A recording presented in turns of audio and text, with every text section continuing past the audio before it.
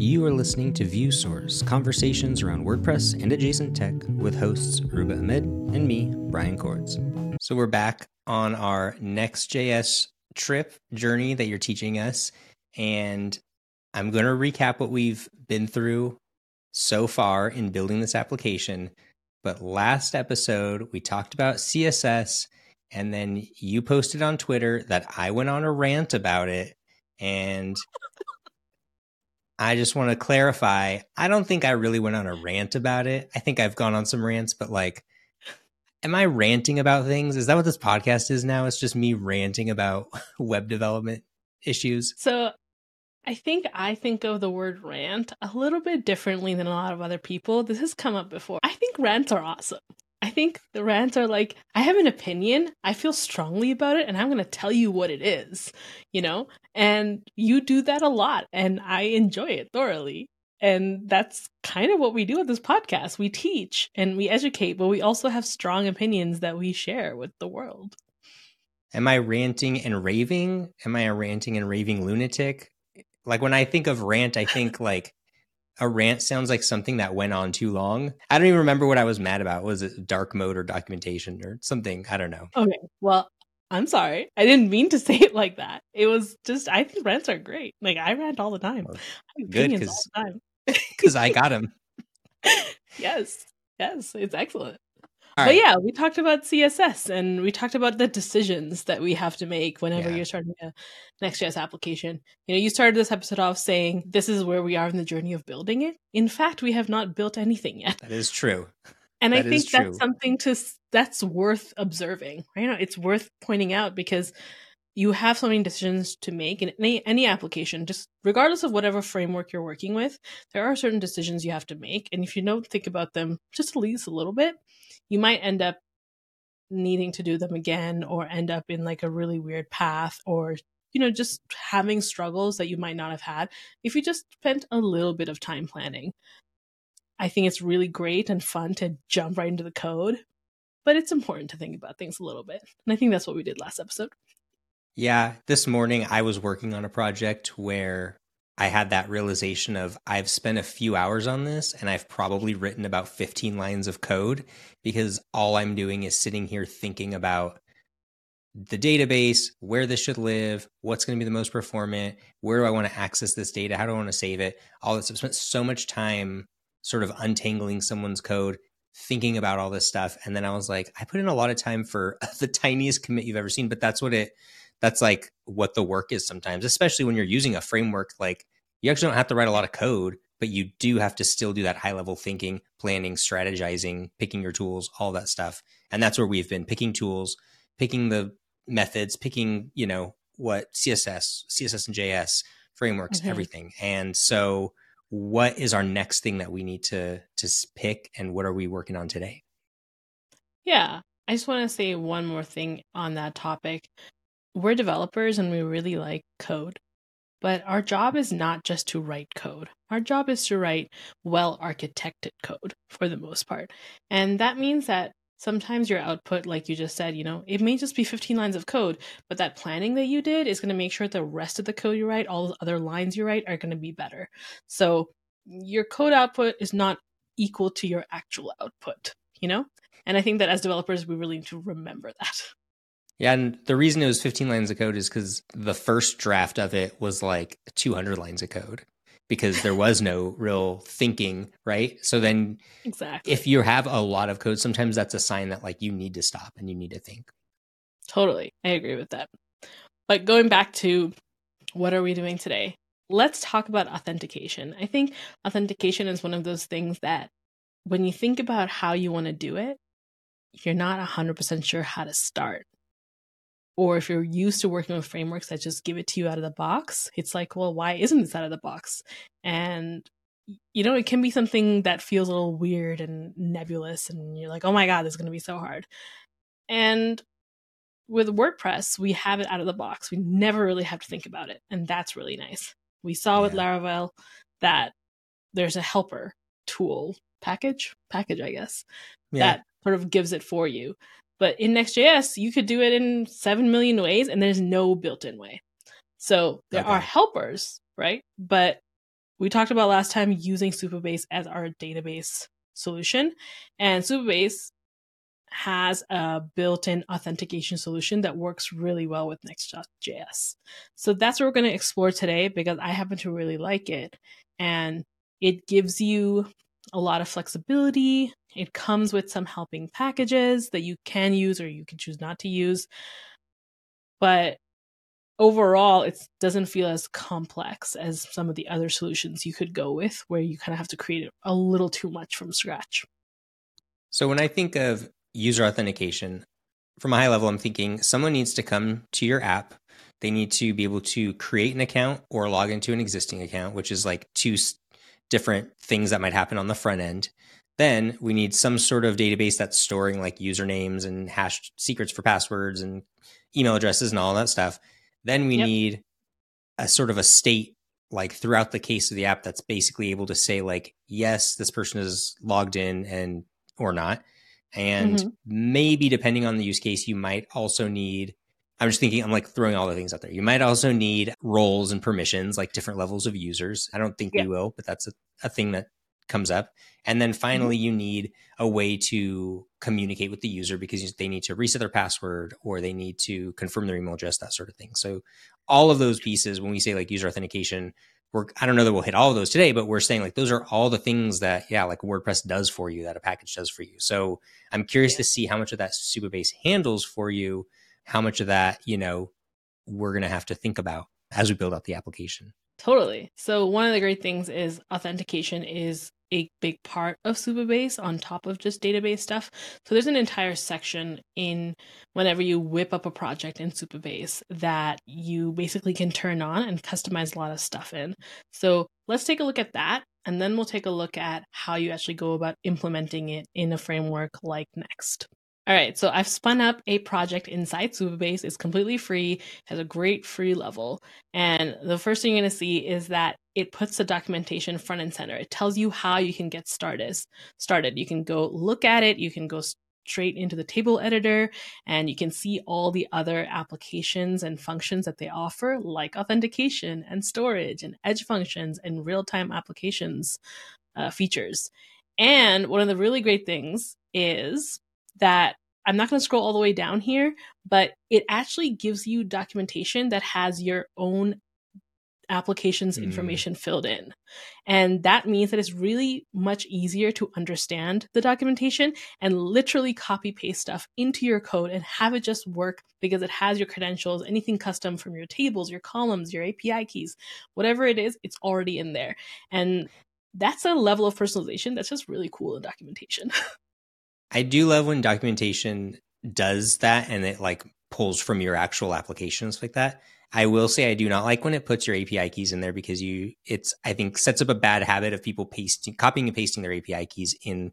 Like if there's a line of example code and it's like connecting with your API key, your API key should never be in that line of code. It should be in a secret in your environment variables or something like that, right? So Yeah. that's my one complaint about that. Like they should use that, approach to show like, hey, we're putting your real key here, but we're putting it as a secret. So that way you get used Yeah. to the idea that you should never have your key in your code. That's a very good point. And I know that in some places they will show it to you because you might have public keys that are easy to they're not dangerous for people to see. And so they do expose them. But then in a lot of other places you'll see in the documentation, they do use environment variables. But Oh, you're nice. right. There are places where they don't do that too, which would be better. Okay. So one thing I don't like about this interface is the fact that there's no labels on these icons in the menu and you have to hover on them in order to be able to Oh, see them. yeah. But this is an ongoing trend. It's everywhere, so you kind of get used to it. Yeah. um Cut to me in the WordPress repo yelling at everybody. Icons, no more icons. I don't know what they mean. I know. I feel you. And when you're first starting with a new UI in any kind of Mm. application, it can be a little frustrating. And thankfully, there's not too many things that you have to focus on at one point, so maybe that can help. But overall, I wish there was a text mode that you could turn on. If we had the So world's longest podcast, I would play a game where we try to guess what each of these icons goes to and see if we're right. But I don't think we have time for that. This is a completely empty database, so we're not going to worry about the actual storage and creating things today. We're going to look just at authentication. For authentication, it's this like lock icon. And when I go into it, you'll see that this is where you would manage your users. And so as you were creating users, you'd be able to say their display name, their email, and there's some default fields here that they just provide you with, like phone and provider and created and all that. And you can create users from here, but then of course you also have the ability to have them created inside your application. And then there's a bunch of configuration settings here. So one is policies. That's something we touched on last time, where that's how you make it so someone can only see their own data and not everyone else's data. And we'll look at that next episode. Then there's providers. Look at how many providers you can log in through. Ooh. There's a couple there. I don't even know what they are. Yeah, like cacao. Yeah, I mean, I know that it's probably more popular than some of the other ones just based on like geography and stuff. Yeah. Work OS. That's funny. Yeah. That's so these are all like the OAuth stuff is set up if you want to do like social logins, third-party logins. Okay.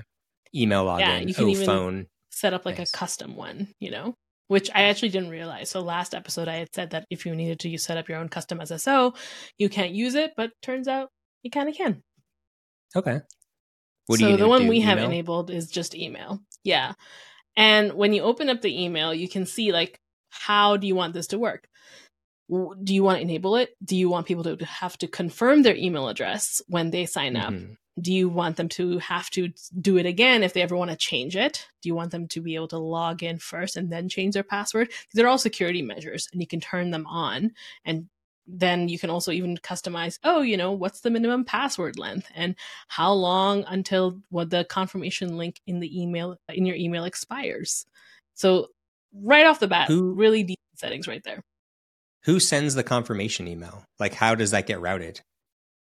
So Supabase has its own sort of free little small version, but then you can connect it to a transactional API as well. Okay, cool. So if you're using like Mailgun or whatever, connect to Mailgun, it'll all go through that, go through your branding and stuff if you set it up on the email templates and everything.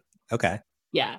And so we'll look at that in a second too. So this is where the rate limit section is. So you can set up your own SMS or email, all of that stuff you can set up here. And then there's these email templates. So even if you connect a transactional API, you actually can set up the contents of those emails right here to be context aware for your application. So right now we're looking at the confirm sign up email, and there's a heading, confirm your sign up. And then you have all these variables, and then you can set up your actual email right here. Okay. So I've got this already customized based on the way I set up our application that we'll take a look at. But I've set it up so you do have to confirm your email. So once you try to sign up, you get an email.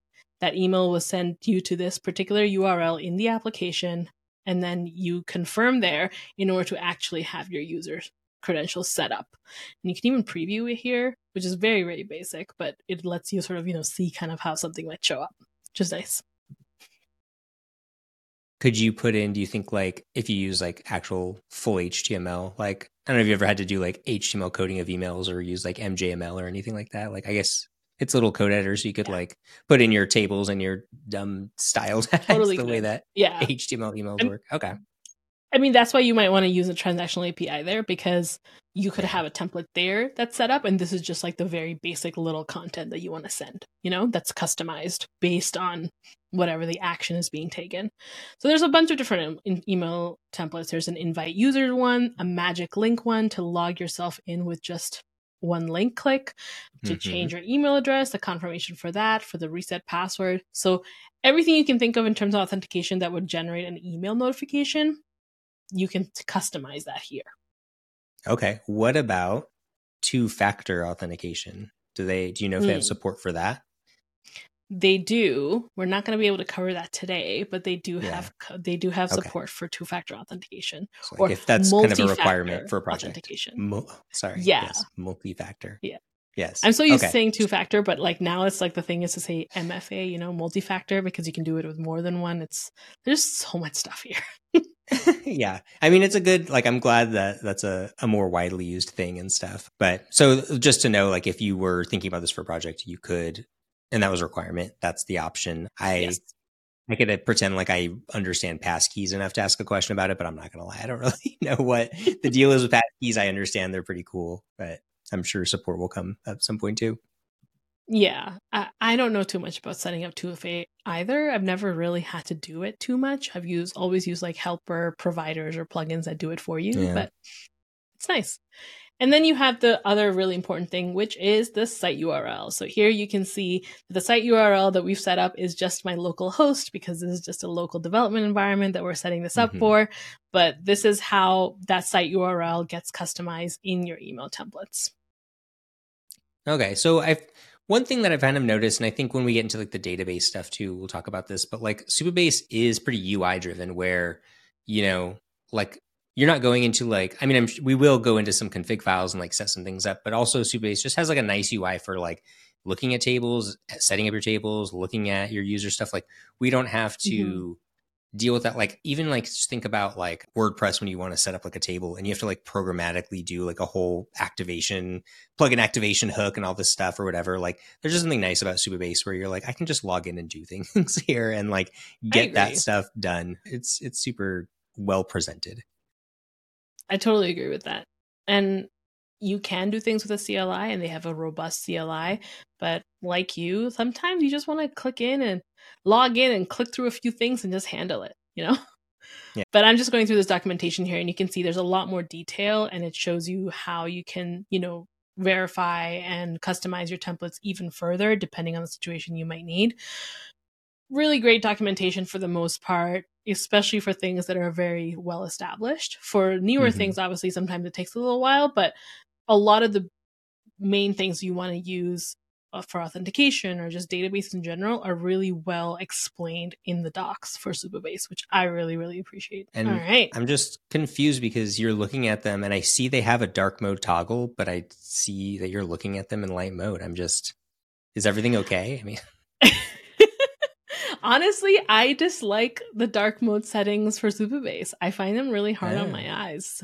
okay. So I Okay. don't like the light gray and the green combination they have in dark mode. So I prefer to always look at Supabase in light mode.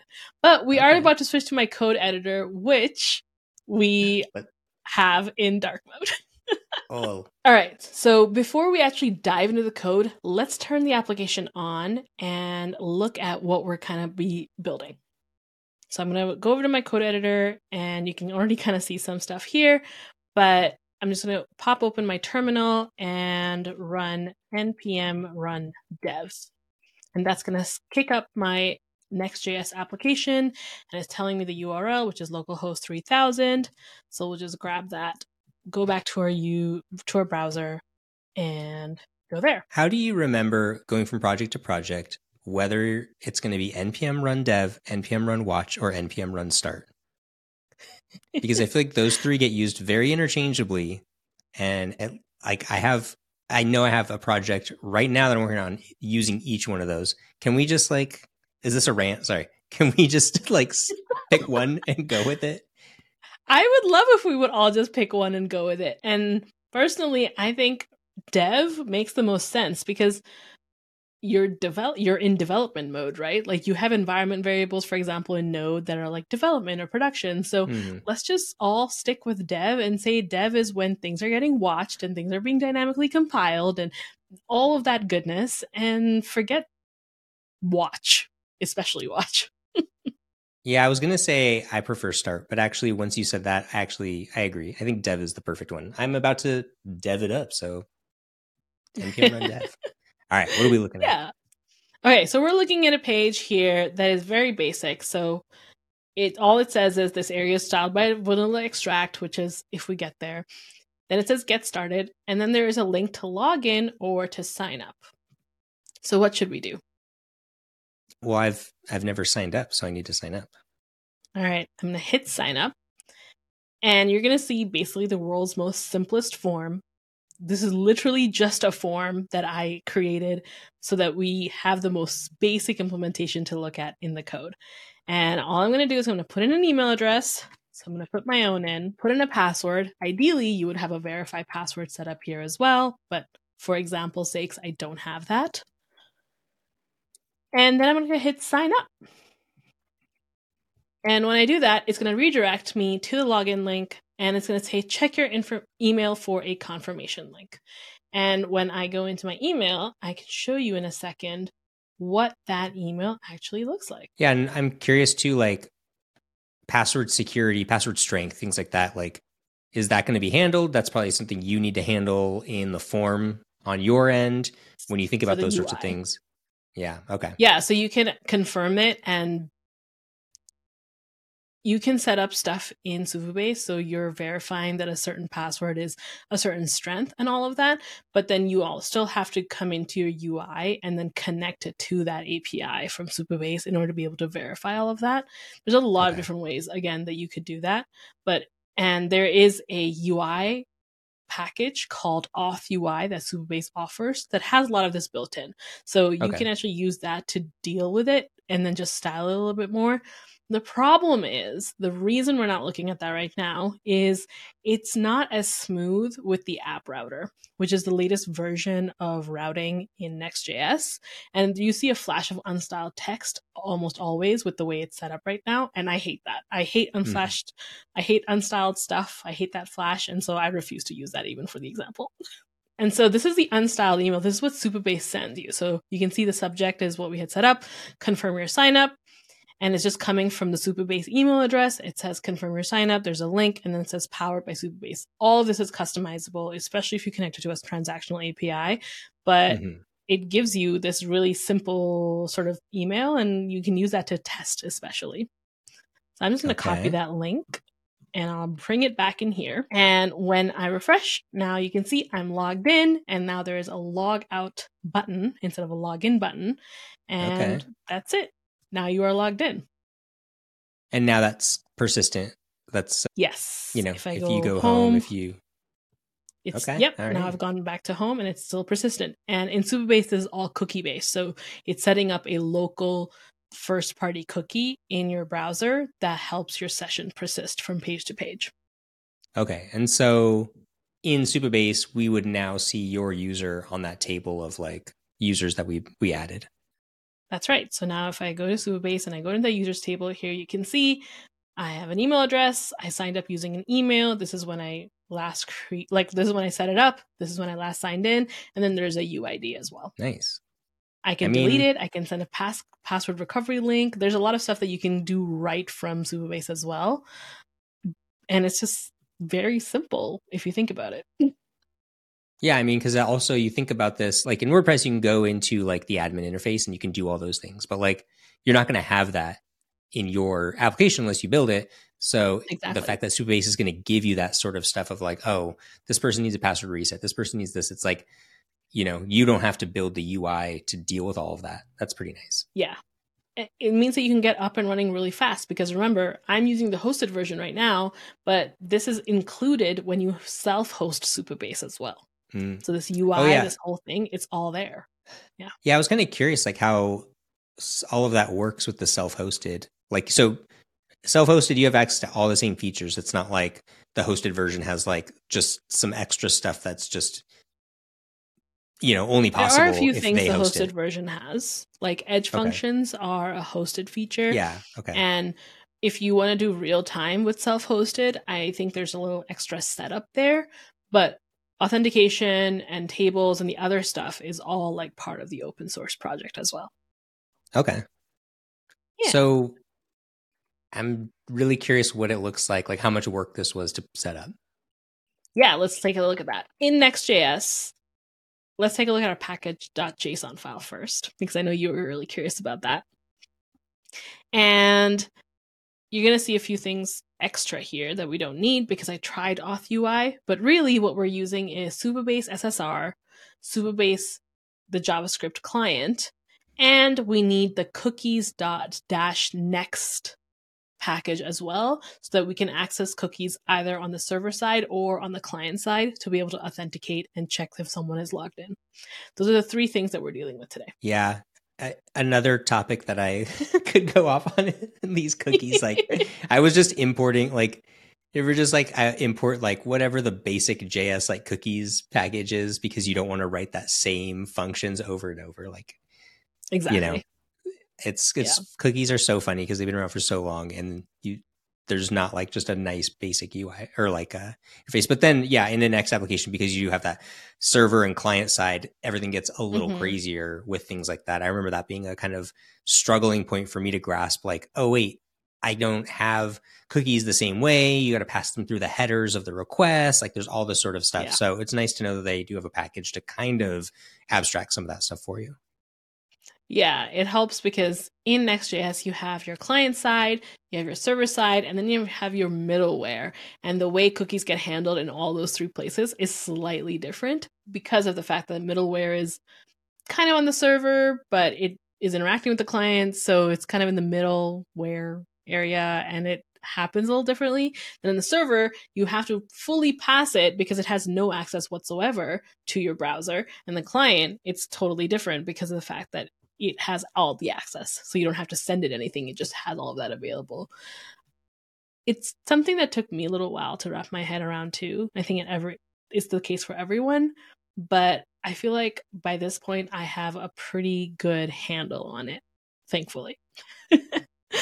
So those are the three things that we added to our package.json. In order to integrate with Supabase, first of all, we need to set up our environment variables, and we really just need two, which is the Supabase URL and then the anonymous key that they give you. You're Okay. looking at my sample file, but of course I have a .env.local file where I actually have these API credentials filled out. Mm-hmm. And then we're going to take a look at, first of all, the setup. So in Next.js, because we're using the latest version, there's an app router. And everything's a little bit different in app router because now you can create components that are server side or they are client side. And the way we have it set up right now, we're actually doing something. I wanted to make it a little closer to Laravel. So we're using mostly server side components, which is why you saw that the page would refresh when we hit a button instead of things just dynamically changing. So under the app folder, you have auth, error, login, and sign up. Are those the base of like a route potentially? Like, are each No, of those a each of route that would these be? is a route. Yeah. So like sign up Yeah, is a route, and then inside of there is that's going to right. be everything that. Okay. Yeah, so inside Okay. sign up, Interesting. if you want to have a page, then you can add a page. You could also add a route, which is an API that you want someone to hit. So, if you had an API route called, in this case, we have an API route called auth, and then inside it, we have a confirm and an error. And the confirm actually just has a route.ts file in it because it's just doing a GET request and there's no page to show there. But with every single route that you can create, there's a different types of files you can create in there that do different things. If you wanted to show a page, you have to have a page.tsx if you're using TypeScript file in there, or else it won't show anything. So there's some very specific file conventions, just like Laravel has, when you use the app router. And that's the reason I like it, because it gives you a very specific structure that has to be the same no matter what project you're in. And that makes getting started and jumping into new projects easier and better. So when somebody logs in, and you submit the form Mm-hmm. data, you could submit it to a route in like you would submit it to a route in your app or something like that, and that route is going to handle all of that. Kind of like in Laravel, like you can build Yeah, a route that's a you get could. request and displays data, but you can also you can post to it so that you can like submit a form and come back to that page and that sort of thing. So it's kind of I like I think there was like a world where everything was so like the Ajax era of like submitting Interrelated. little like things and stuff like that or whatever. And then you kind of come back to like the basics of like, no, a URL that you can route like and submit forms, that sort of stuff, even if it is running on the server or anything like all that aside, it's kind of nice to make sure like, hey, we're going to have a form and we're going to submit it and this is where it's going to go, you know? Yeah, I agree. So, in order to start doing that with Supabase here, we first need to set up a Supabase client in our code. And I've set that up in a library folder. And there's a few different things here because we talked about how there's the middleware, there's the client side, and the server side. We need different kinds of clients that interact with Supabase depending on what use case or what context we are using Supabase in. Okay, So from our SSR library, we're grabbing the create server client component, and then we're passing it our environment variables and also telling it how we want to handle any cookies for user authentication. And then we're able to use this single instance throughout our application whenever we need to interact with Supabase on the server side. Does that make sense? Mm-hmm. Yeah. Okay. Yeah. And then there's one for the client side as well, in which you don't have to do anything about cookies because everyone knows how to deal with cookies in a browser, and so does Supabase. But there, the client is called create browser client.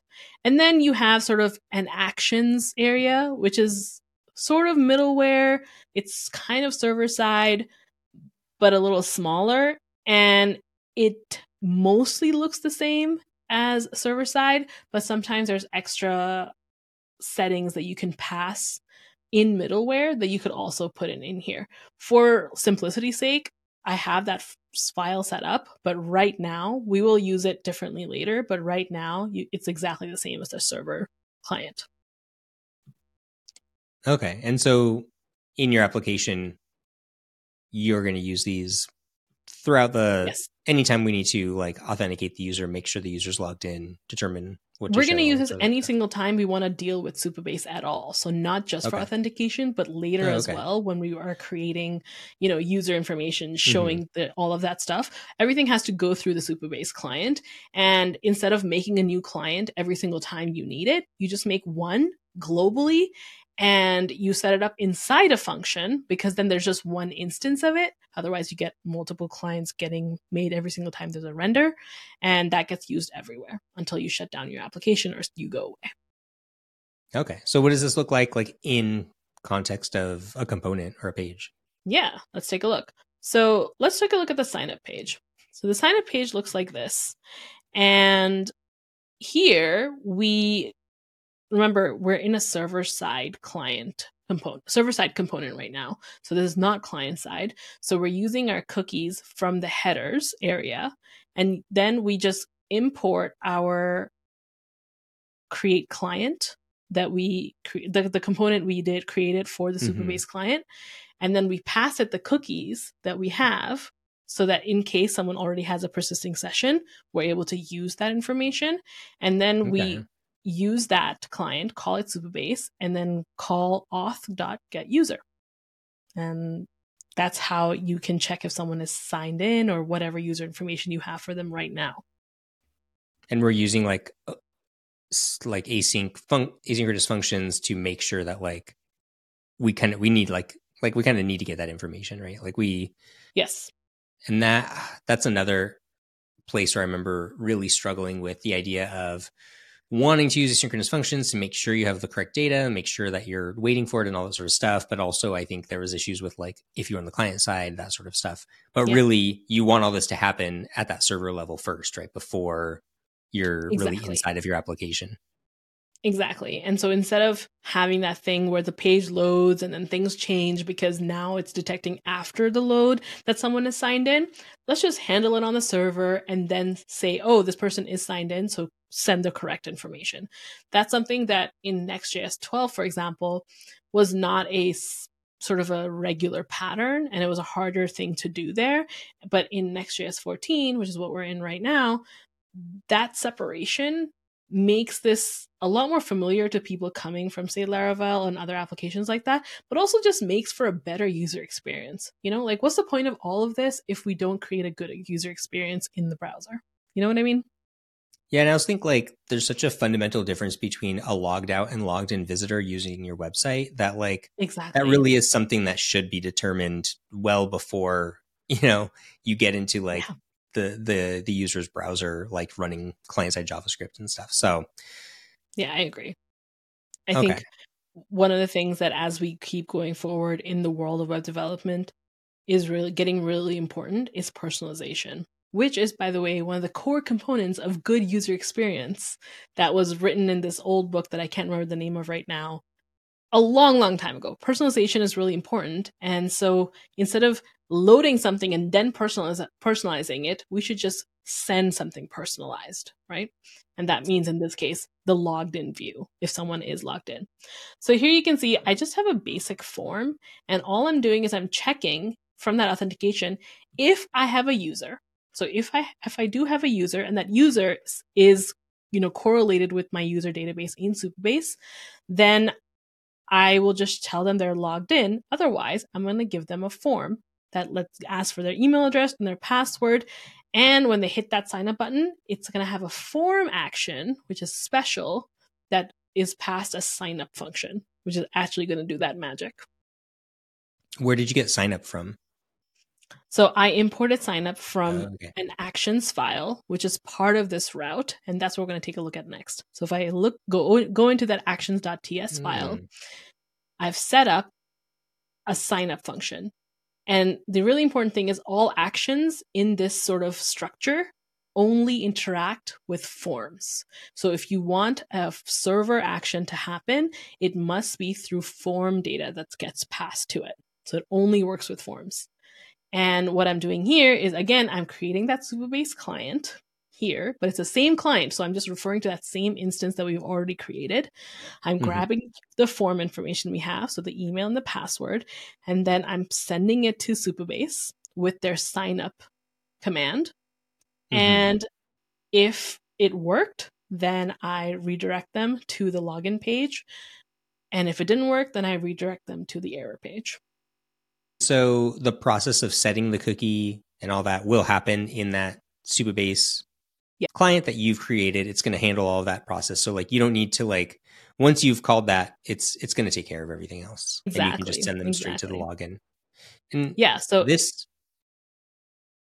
my question is this idea of you have a page component and you have these actions and they're not just functions at the top of your page component. It's a lot of times you just think, okay, here I have my component and I have all this space between, the opening of my component and my return statement, and I'm going to cram everything in there. But the convention of actions.ts as a separate file, is it just something you did, or is that something that Next.js is going to recognize this file in a specific way? Does my question make sense? Yes. Are you following a specific totally convention that adds functionality by calling it actions.ts? Correct, exactly. So if you want a server action in a different file, you have to have that in actions.ts. You can create inline actions, but a lot of the times you might have more than one action. And so the same thing that you just said, it's nice to put that in a separate file and keep your actual page uncluttered and just easier to read to see what is actually happening in terms of the page content. So you are using browser validation, right? I see you have required and type equals email and stuff. So there shouldn't be, but if you did want to add some sort of validation stuff to this, you could do that in this setup, right? Yes, exactly. That could also go into your actions file as sort of a validation function and use that and gets passed in here in however way you want to validate it here against the information inside Supabase and the functions they provide you with. Yeah. So it's not exactly co-location, but it's still co-location because it's all in the same folder. It's in that route folder, it's actions and page. And I just really like that is now a specified Next.js convention that you can always rely on no matter what project you're in.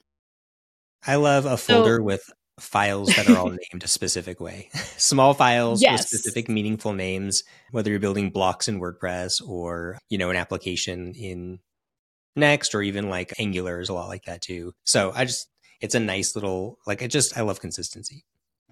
I agree with that. Let me show you what that session data actually looks like. So if I go to our homepage and I console that out, it's going to show up in our terminal.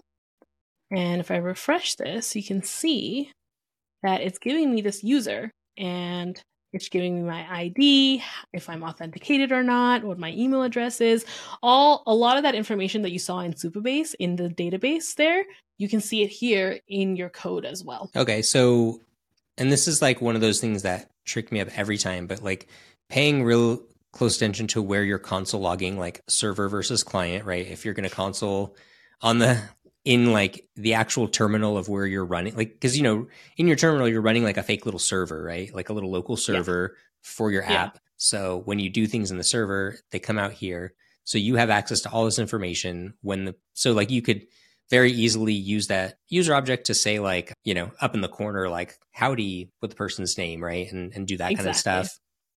Yes. Okay. And for context for everyone listening, it took me 4 tries because I kept forgetting where this would get console logged out. Would it be in the browser or would it be in the terminal? What page did I need it to do it to? So it's, even though I'm so familiar with this application that I wrote, I still forget. So it's okay if you forget. It is very normal. It happens all the time. Yeah, the things people don't see when you're videoing code tutorials. The Yes, all the retakes. things that you set up on. Yep, yep. 100%, 100%. So that is honestly the crux of how we're logging in. But when I hit that confirm, there is that extra confirmation that we need to set up. And that's where that auth confirm file is.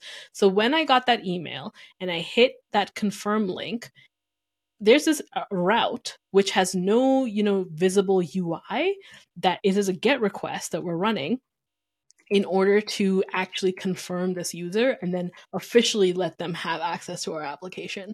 And it's not that crazy, but it's basically taking a hash, cookie hash, and it's Mm-hmm. checking it from your application in Supabase, so that database, checking that it is actually correct, and then saying, "Yep, we got that. We're cool. This person has actually clicked on a link with this special sort of, hashed password thing, and now they are confirmed." And then it changes their status in Supabase itself. And that's what this file does. And did you have to write this? And was it easy to find a good example of this if you wrote it? I didn't write this. I edited it just a little bit to decide where someone should get redirected here on line 16 Okay.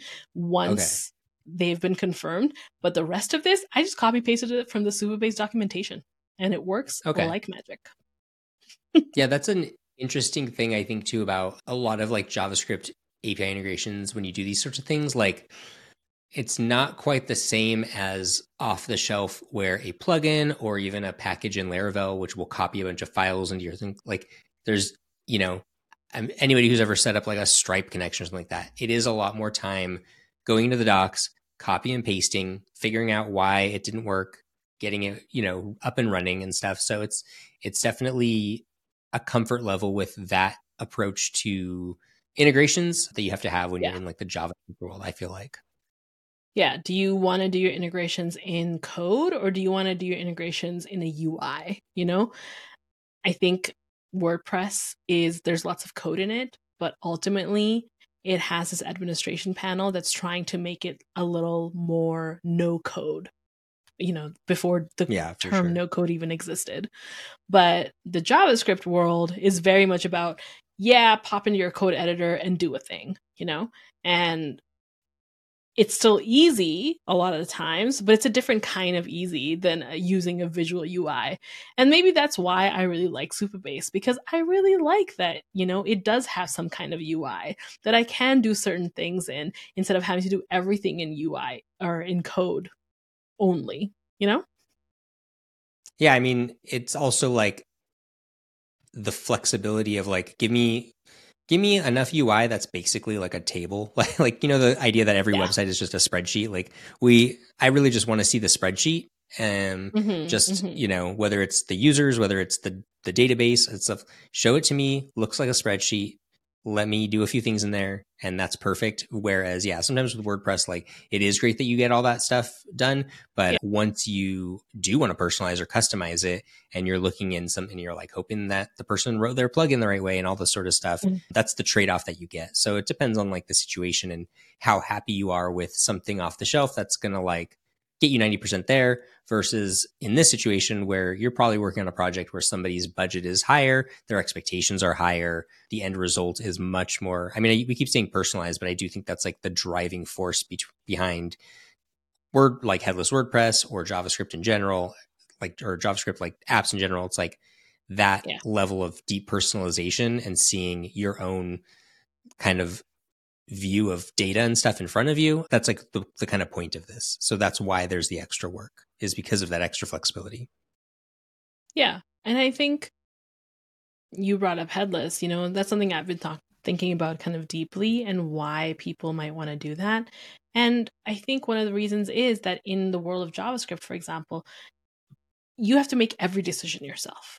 And sometimes that's not a bad thing. That's can be empowering because you're able to reduce bloat and only have the things that you want. But the really great thing about WordPress is that you can get a lot of the way there and then just add a little customization. The trade-off is you might have things in there that you don't want. And then you have to fight them sometimes, or, ignore them or do something about them. That's why we've had projects where you look at it afterwards and say we built like a crazy complicated application.